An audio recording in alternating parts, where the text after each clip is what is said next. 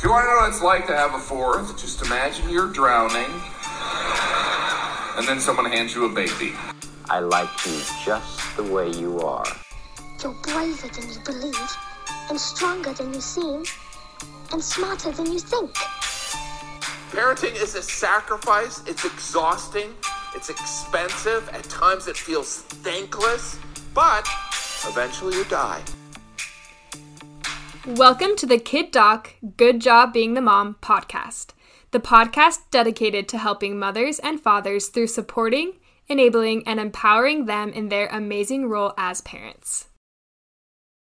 Welcome to our Threenager episode. This is, in some ways, a continuation of our Terrible Twos podcast, so we definitely recommend going back and reviewing the episode prior to this one to not be too repetitive. I would definitely agree. I found myself thinking about a lot of the same topics, but only at a higher level as these kids become a lot more capable. Absolutely. Before we jump into our content, let's talk about tactical parenting. Okay, sounds good. What do you think were some of the tactical parenting things that Mom and I did for you kids? I think a short list would include things like taking out neighbors' trash cans on Mondays, the ski shop, service projects in Tijuana, and going to HEFY. That's a pretty good list. So let's talk about the trash cans for a minute. How did we get that one started? Yeah, so we had some wonderful neighbors in our cul-de-sac, the first cul-de-sac that we moved to when we moved to Utah, and their name is the Godfrey family. They had boys that would take out the neighbors' trash cans every single week and arrange them in the street ready for trash day. Yes, we think the world of the Godfreys, who were a bit ahead of us age-wise for Mom and I in raising kids, and saw the things they did to raise their older children who were very successful in giving back to those around them. And we felt that a culture of service and sacrifice was really important to raising our kids. So how well did we do from week to week on taking the trash cans out when we moved to a new neighborhood? So it wasn't super smooth, and often the boys would forget, and you ended up bearing the brunt of that load, where you were taking a lot of the trash cans out for neighbors late at night, whether it was raining or snowing. Often when it was dark already, you just come home late from work, from either the hospital or serving in a calling. So not the most pleasant experience. Yeah, I think we always remember the late at nights and the snow times, and I wasn't always happy about this and trying to serve. And I found myself getting mad often because they remembered themselves less than half the time, and that fell to me to fix it. So we have about 12 years of taking out trash cans for neighbors every Monday, and I hope that this weekly modeling of service would distill on the boys' hearts and minds the importance of serving those around us. For sure. And it's hard when things like family prayer and scripture study and learning to serve can be a source for disappointment or for frustration or anger, but we just keep striving to do our best, huh? Yeah, nothing like getting mad at scripture study, is there? So it's always the best. And you know what's fun is the older neighbors really appreciated the service given to them, and they would often comment on how much they appreciated the boys taking out the trash. And so even though it was difficult, I think it's definitely worth it as part of tactical parenting. Absolutely. Let's move on to our topic. What are the ways in which the terrible twos and being a threenager are the same but different? I think that with most of these things, that toilet training is either going well or it isn't, sleep is going well or it isn't, and behavior is going well or it isn't.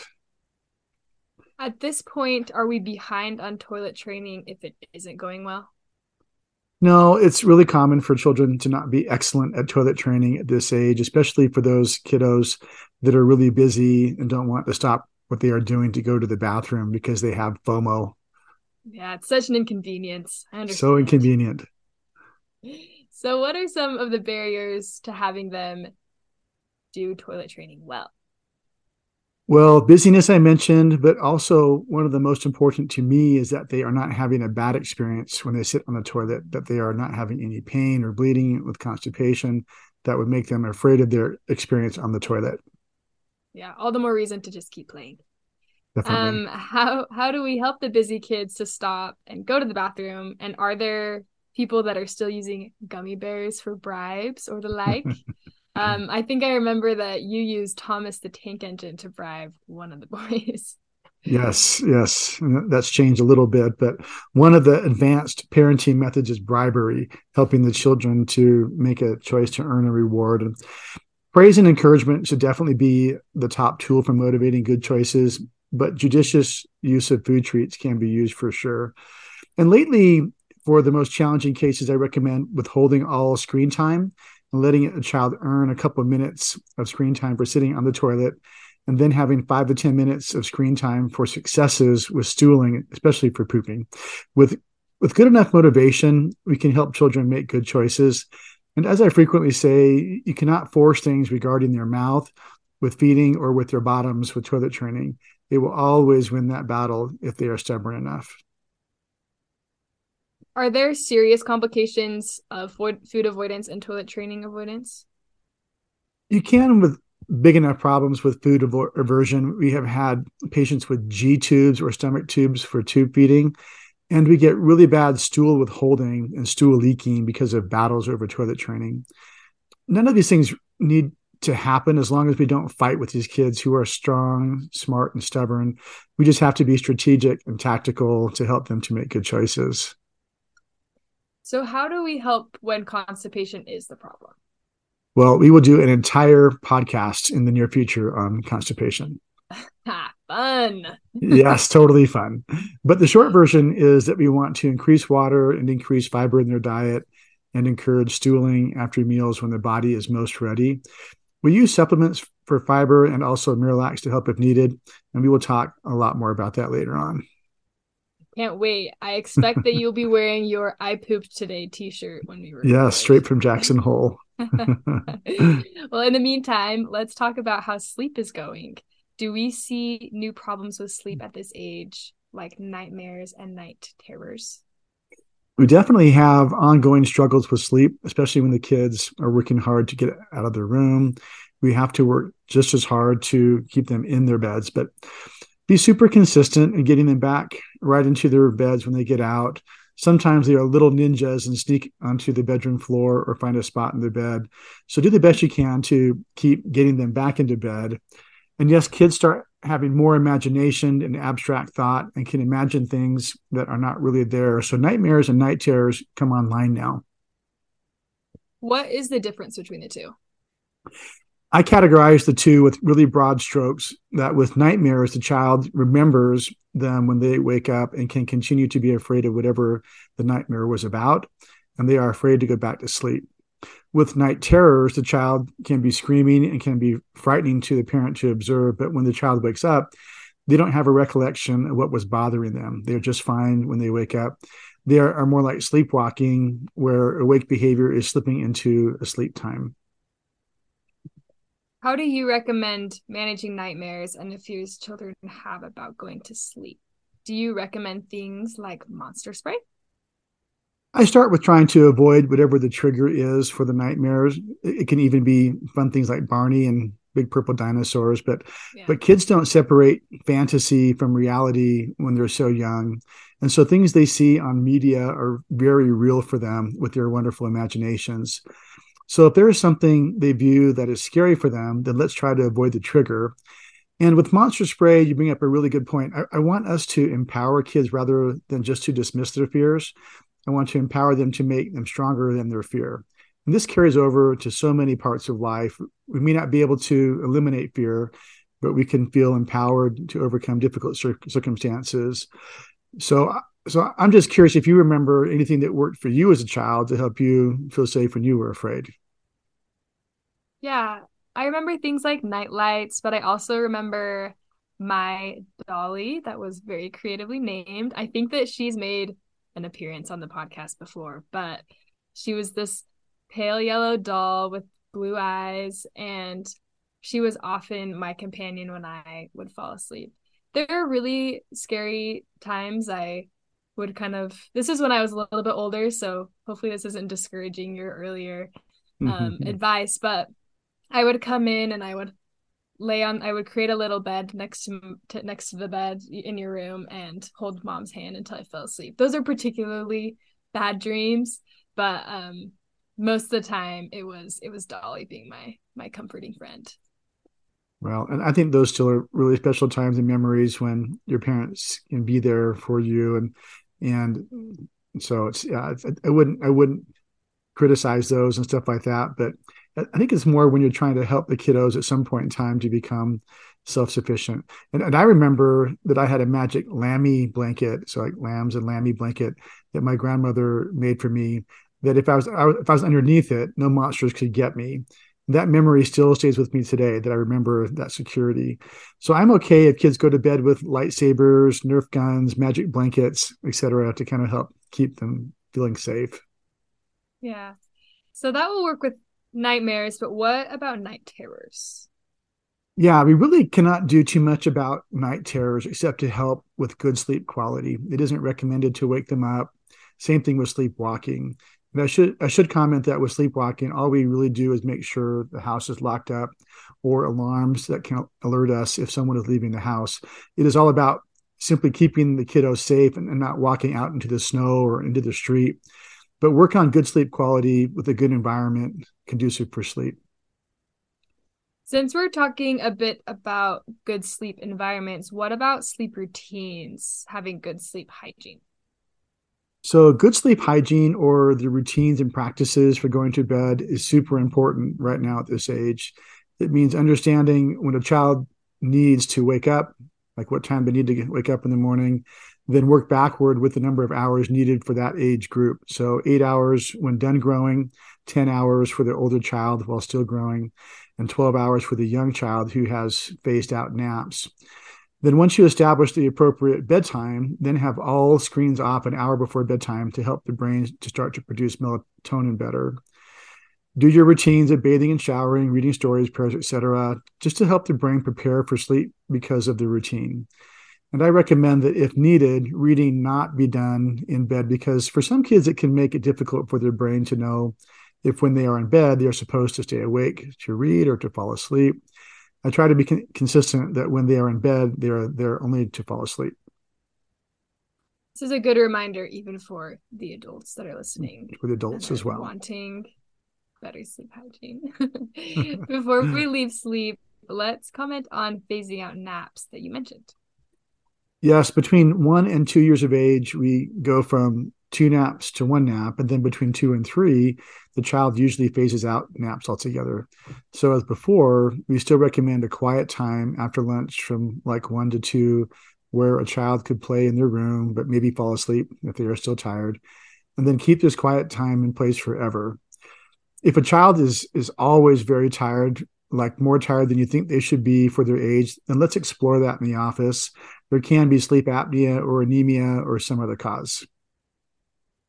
So this is a good segue to talk about behavior after we talked about kids maybe not getting enough sleep and being grumpy as a result.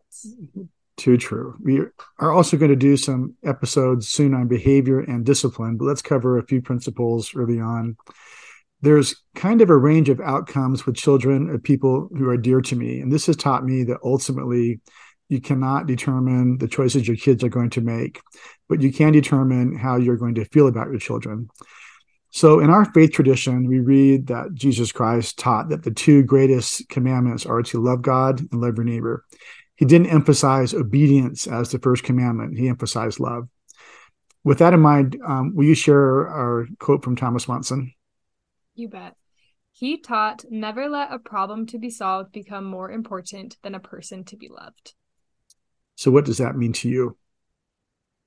To me, I think it really emphasizes the focus of all of our actions. It frames how we interact with people, how we treat them, how just focusing on embracing people with love is truly more important than anything else.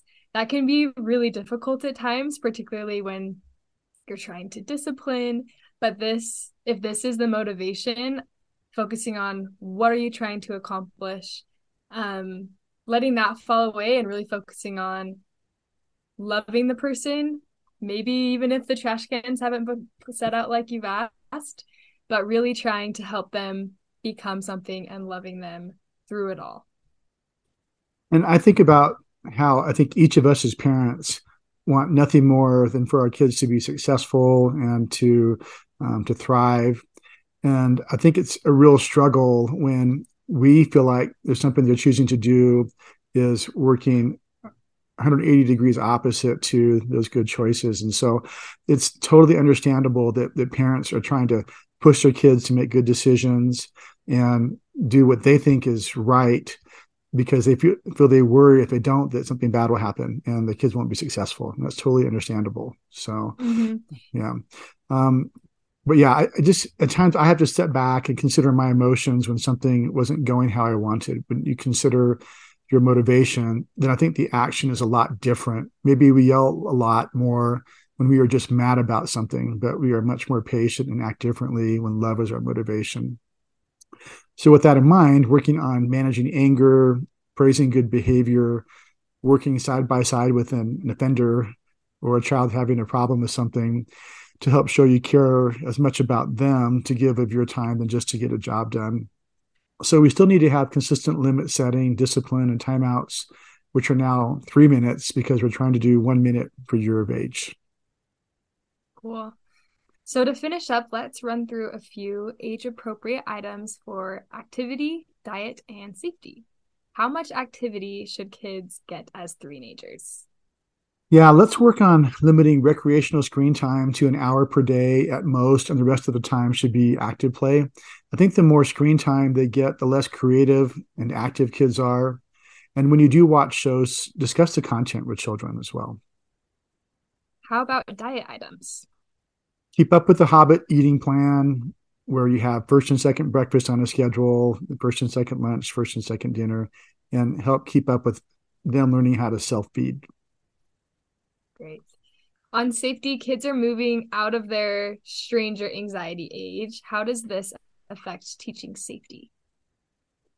You know, their lives have been magical. Nothing bad happens to them because they don't realize how things turn out well around pets and streets and cars, only that it seems to work out, kind of like that song from Lego Batman, and it's nothing bad ever happens to me. So, right. Because you have been supervising them for 3 years, everything works out. So talk with them about how and when to pet animals, how to cross a street, how to play around streets, etc. Sometimes you feel a little bit, psychotic because you're talking out loud, but just basically narrating all your choices so they can understand how you cross the street, those kind of things. And then also we need to teach them stranger safety because they are less afraid of people now. They've had stranger danger, but now they feel safe. And so they're happy to go up to strange people. So we just need to work on stranger safety as well. Awesome. Are there any other safety items? Just maybe a quick list: bicycle helmet use, car safety, using an appropriate seat in the back seat that's facing forward now, safety near windows. Most couches are near windows, and so kids can fall out of windows. We had one that did that. But that would happen a lot in Cleveland, where people would be in high-rise apartments and it would be hot and kids would fall out of windows because they had the couch by the window and go through the screen. So in the house, think about matches, poisons, medications, guns, and tools, and not having young siblings supervise the other children. And really know where they are at all times because they are way more mobile now and can take off and run and get themselves in trouble. Yeah. What about any last social items? Okay, so keep reading or singing with your child, play with them one-on-one, lots of praise for the toddler, work on helping them dress themselves, help them pick up toys, and just have more interactive talking, singing, and reading, and more individual attention and play. I think helping the child handle anger and conflict resolution, help them talk through problems, solving more is really healthy. Great.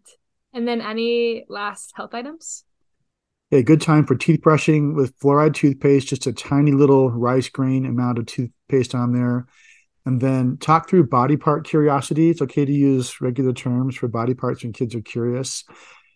Help out with hand washing. And we've had a lot of hand washing since the pandemic. And then toilet training is needed. Great. Well, that wraps up our Threenager episode, and we will be back with the 4-year of age episode. Thanks, Dad. Thanks, Em. Thank you for joining us. We look forward to getting together again next time. Kid Doc is available wherever you find your other favorite podcast. If you enjoyed what we shared with you today, be sure to like us and subscribe to help other listeners like you find us. On our website, we will add supporting materials and other helpful items from this and other podcasts. The opinions expressed in this podcast, while carefully considered, are ultimately the opinions of the presenters and not necessarily of our employers or of any other organizations with which we are affiliated. And remember, the content of this podcast shouldn't be seen as a substitute for seeking actual personal medical care. If this is an emergency, hang up and dial 911. Otherwise, schedule a visit with a caring doctor to help with your concerns.